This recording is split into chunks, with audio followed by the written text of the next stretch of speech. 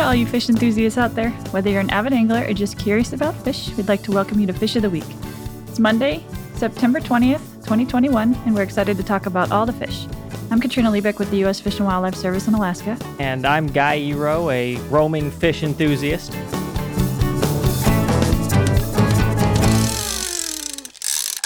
Today we're going to have a conversation about striped bass, and we've got Dr. Mike Armstrong with us from the Massachusetts Division of Marine Fisheries. Mike, welcome. We're super happy to have you.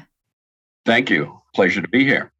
All right, Mike. So the striped bass, when I was living out on the East Coast, I was really surprised by how much of an icon this fish was. You don't hear about it much on the West Coast, but from the Northeast down through the Chesapeake, it seemed like this was really one of the most popular sport fish. Can you give us a little bit of an introduction into what this fish is, what it looks like, and why it's so popular? Oh, okay. That's a heavy lift there. So it's it's a perciform fish, which means it's about as close to looking like what people think is a fish. You know, very fish-like, like a perch or something like that. The difference is they get to be 4 feet long and they live to be 30 years old.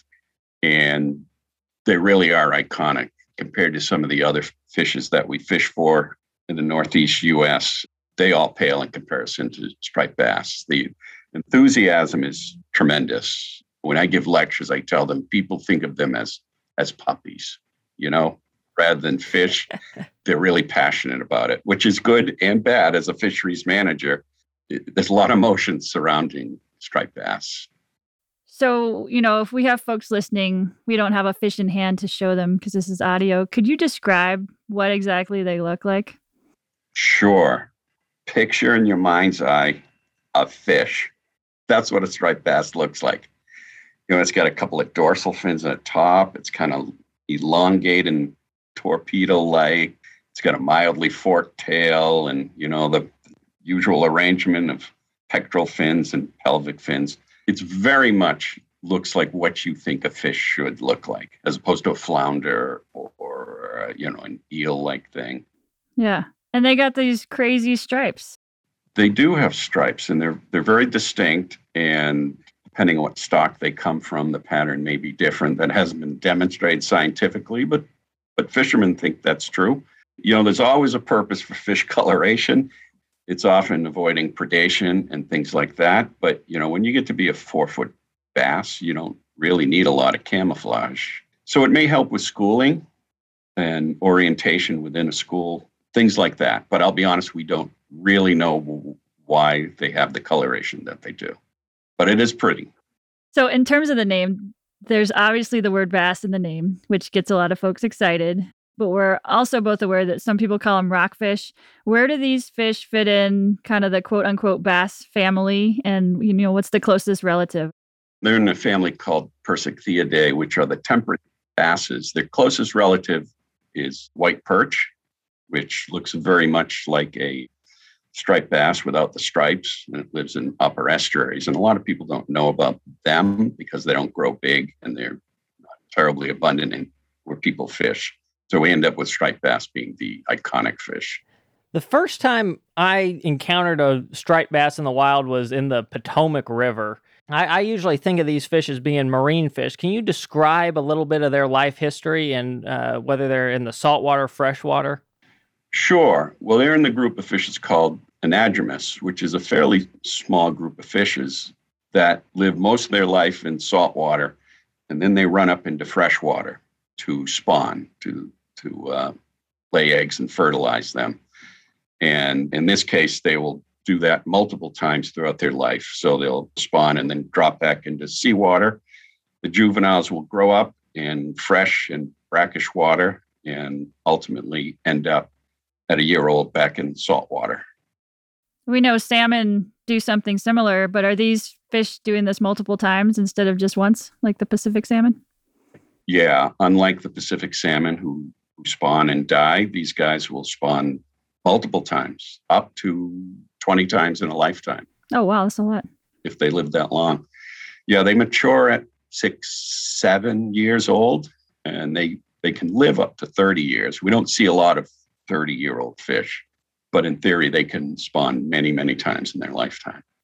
And that anadromy is what allows them to get really big, right? Like, what are they eating out in the marine environment or the estuaries? They'll eat just about anything. They like the high energy things, the fatty fish, like menhaden and herrings.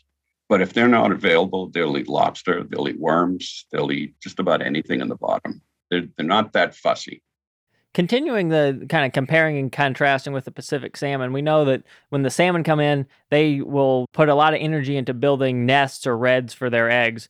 Are these striped bass, are they nest builders, or do they do more of a broadcast spawning? Yeah, no, they don't spend a lot of energy on nests. They will find the right salinity, which is actually probably fresh water just above where the salt water ends. And that's where they'll spawn. So it's just a bunch of males and females chasing each other around in a group spawn. So in terms of this ecology, they're spending time kind of out at sea in the estuaries and then the rivers. Where are people interacting with them the most? Or is it kind of half and half, like people fishing for them in freshwater, people fishing for them in the estuaries? Well, it depends on where on the coast you're looking. For instance, Chesapeake Bay is a great big estuary. That's a huge, huge fishery. But the big fish are only in there to spawn for a couple of months. So they'll target big fish for in the spring. But in Chesapeake Bay, they mostly catch small fish. When you get out onto the coast, that's where you get the big fish. What is the natural range of these fish on the East Coast? Kind of, and I guess related to that, in fisheries, where are the biggest fisheries occurring? So they range from Cape Hatteras in North Carolina to all the way to the Canadian Maritimes. There's different stocks related to spawning areas. So one is in Chesapeake Bay. There's one in the Roanoke River in North Carolina. There's one in the Delaware River, one in Hudson River. There's a resurging one up in the Canada Maritimes. So every state from North Carolina north has a really big fishery seasonally, but at different times. The biggest fisheries for the recreation are Massachusetts and Maryland generally in terms of number of fish caught. And that changes when they're 2 or 3 year old. They get caught very heavily in Chesapeake Bay. And then we see them starting at about age 4 and 5 up in Massachusetts. And we'll have a huge surge in our recreational fishery as they pass through. And as managers, we worry. We've had some poor recruitment in the last few years. And we're hoping this isn't the beginning of something from climate change. But ultimately, it may be that Chesapeake Bay, which is the biggest producer, may become inhospitable for spawning sometime in our lifetime, which would be pretty significant and tragic.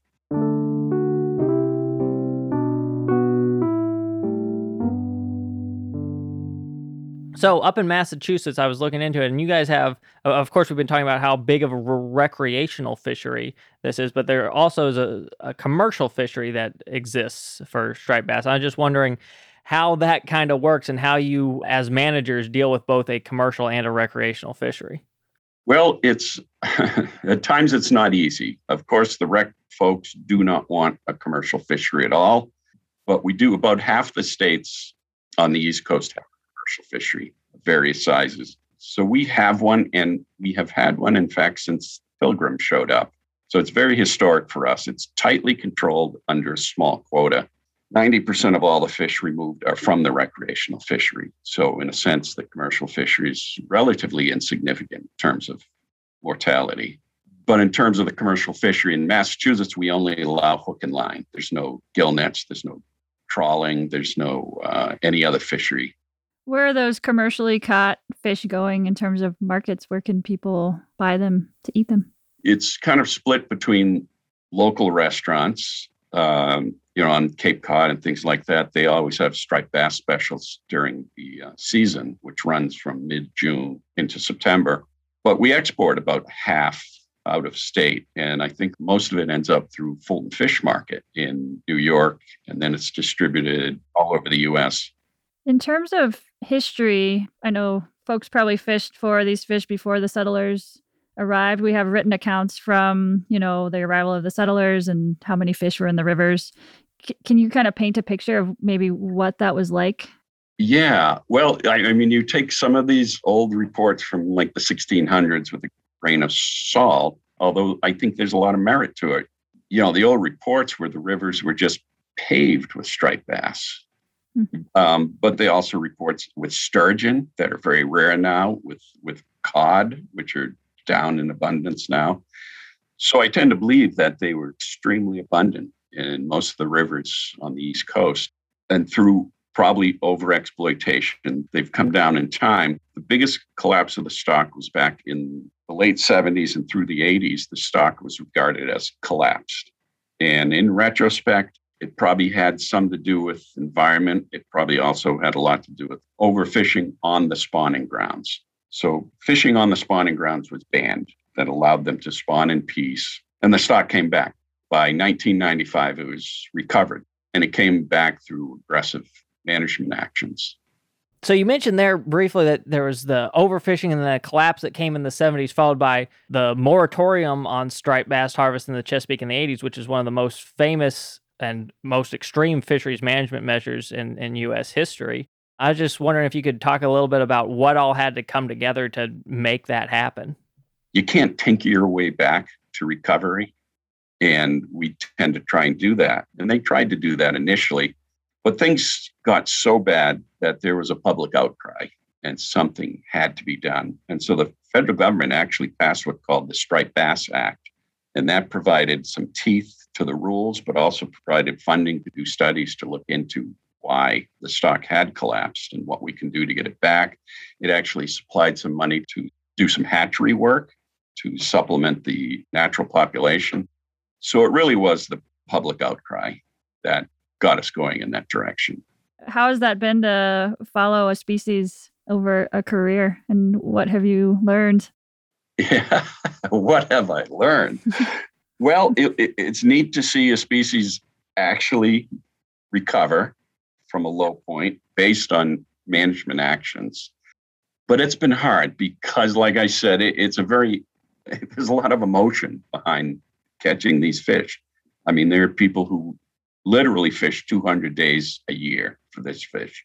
So one of the biggest challenges we face as managers is most striped bass, 90% of all striped bass are thrown back, either because people are just catch and release fishing or because they're not in the slot size that you can legally take. Unfortunately, a certain proportion of those die, no matter how well you treat them. Sometimes they're hooked in the gill or deep hooked or some other way. And so we assign a mortality of 9% of fish you throw back. So if you throw back 100 fish in a day, 9% of those will die. Well, if you do the math, we catch so many millions and millions of striped bass that at the end of the year, almost 50% of all mortality is from catch and release.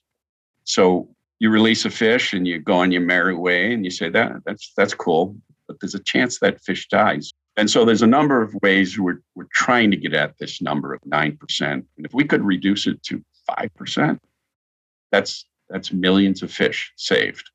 So at ASMFC, we're working hard on trying to come up with programs to educate folks. One is using circle hooks. A deep hooked fish is very likely to die. Instead of catching deep down in the esophagus, if they swallow a piece of bait or something like that, circle hooks pull up out of the esophagus without hooking and then hook on the side of the mouth where you can just pull it out and it will do very little harm. So we actually made that mandatory for use. And concurrent with that, we're doing field studies using acoustic tags and things to really examine the whole question of survival of circle hooks versus other types of hooks and artificial lures. But really handling the fish once you catch it is probably where a fair amount of mortality happens. When you take a big, huge fish out of the water and hold it up for 5 minutes so that you can take a picture, you may be killing that fish. Gravity is tough on big fishes, so their guts literally compress. So the best way to do it, you need to support the belly, maybe hold on to its lip, but do not put your hand in the gills. They are so delicate that you can destroy the gill and that will kill the fish. So we advise, try to keep the fish in the water. Try to release it gently, revive it before you let it go. And maybe the silver lining there is that that's in their control to do these things that you mentioned with the circle hooks and with the handling and taking a picture from the water. I mean, those pictures tend to look really nice anyways. You mentioned that these fish, they move around a lot from one state to another, and each state has its own management regime that's going on. How do states coordinate with one another to make sure that the state that has the fish early in the year doesn't catch them all and there's stuff left for everyone else? Yeah, boy, you've walked right into a landmine with that one. A lot of people complain that Chesapeake Bay, they will catch a whole lot of a year class when they're young, and that winds up affecting how many reach the coast. But what we do is we manage it through the Atlantic States Marine Fisheries Commission. And so we try to set regulations that are fair to every state. It doesn't always work out, but the basis of the management is pretty uniform throughout all the states.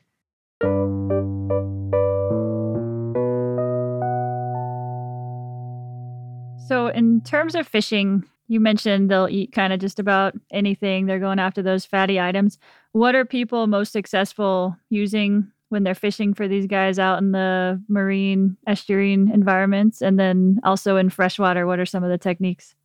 So bass are actually, compared to a bluefish, they're kind of wily, whereas a bluefish, they don't care that they see a hook and a hunk of line. They just go and eat. Bass are a little more wary. They'll actually, if you have a leader that's too dark or a hook sticking out, they may not eat what you're presenting to them. And it depends on where you're at on the coast. Up here, probably the most success and what people want, because it's a lot of fun, is to put a live mackerel on the line. And that's regarded as candy, striper candy. And if you can't catch a striper on a live mackerel, you're probably doing something, or as we say, take up bowling. But there's a lot of different ways to fish too. Artificial lures work very well at certain times and places. Eels work very well. They used to use river herring a lot, which was another thing they called striper candy. But the entire East Coast is under a harvest ban now for river herring because their populations decline. So that's not really an option anymore. These fish can get up over 100 pounds. I'm sure that's probably rare these days. But what kind of line or leaders and rods and reels are people usually using to try to catch these fish? Well, depends on where you're fishing from. You can fish from a dock, you can fish from shore, you can fish from a boat, and the gear is very different from each one of those. The guys on the shore use big surf rods and throw it out 100 yards. Most people have moved to braid for line with a fluorocarbon leader. You can use the artificials, of which is so many different kinds. You can do vertical jigging in deep water, trolling with a variety of lures, or you can do sight casting. So pretty much anything you can think of as a technique, someone's probably doing it to catch striped bass. And what's the general timing for fishing, both in a river versus in the estuaries or the marine environment?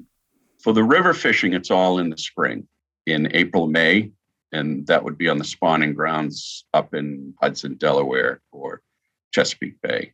For up here, the more north you go, the longer before the season starts. So our season starts mid-May. In Maine, it's probably, the beginning of June. In Chesapeake Bay, it's year-round. So we'll get little schoolies in the spring up here in Massachusetts, and they're 12 inches long, and they're almost all from the Hudson River. And then a month later, bigger fish show up, and they can be a mix of Chesapeake Bay and Hudson. And then you go to certain areas, the backside of the Cape, it'll be all Chesapeake Bay fish. Buzzards Bay might be all Hudson River fish. And that changes year to year and month to month. So say you catch one of these fish, you're going to retain it, you want to eat it. What are some good ways to eat a striper? Oh, just about any way. But I think most people grill it. They fillet it and they grill it. So fillet it. There's some dark meat along the spine. Cut that out because that's kind of nasty tasting. And do whatever your favorite marinade is. A lot of people will marinate overnight in like a lime, lemon juice, soy sauce kind of thing. Throw it on the barbecue. Restaurants will cut it into smaller pieces and have different sauces. So I've seen it served a million different ways. I'm curious. I know some people like to really bleed out their fish when they catch them. I don't know if that's the case with striped bass, but is there any, after you catch it, sort of immediate techniques that you can use to get a better taste out of your fish? Yeah, and how you deal with it is how you should deal with all fish. But striped bass, bleeding it is important, and putting it on ice, packing it as ice immediately is certainly going to give you the best flavor when you get home. And is there any difference between the smaller fish and some of the older, larger fish? Well, just based on my opinion, and a lot of people agree with me, you want as small a fish as you can get. Now, that being said, on the coast, the slot size, you can't take a fish till they're 28 inches. In Chesapeake Bay, you can take them at 18 or 19 inches. But a 40-inch fish, I'm not sure why anyone would take one home to eat it. I think they're kind of not that great eating. Are there any final messages you'd want to give to folks about striped bass conservation or just things they can do to help see these fish into the future? This is one of our biggest challenges, and it really comes down to primarily the recreational angler, because we can put in rules like circle hooks, but in all honesty, on the water, that's very difficult to enforce. And so it's up to individual anglers to do the right thing. Use circle hooks, don't use a gaff. Handle the fish well and carefully. And, we can knock that number back and get the stock to where we want it to be. Cool. That's a great message. It's been great having you, Mike. This was super interesting. And we hope everybody gets out there and enjoys all the fish, including striped bass. And don't forget to use those circle hooks and handle those fish with care. Thanks for listening to Fish of the Week. My name is Katrina Liebig, and my co-host is Guy Eero. Our production partner for this series is Citizen Racecar. Produced and story edited by Charlotte Moore. Production management by Gabriella Montequin. Post-production by Alex Brower. Fish of the Week is a production of the U.S. Fish and Wildlife Service, Alaska Region, Office of External Affairs. As the service reflects on 150 years of fisheries conservation, we honor, thank, and celebrate the whole community, individuals, tribes, the state of Alaska, our sister agencies, fish enthusiasts, scientists, and others who have elevated our understanding and love as people and professionals of all the fish.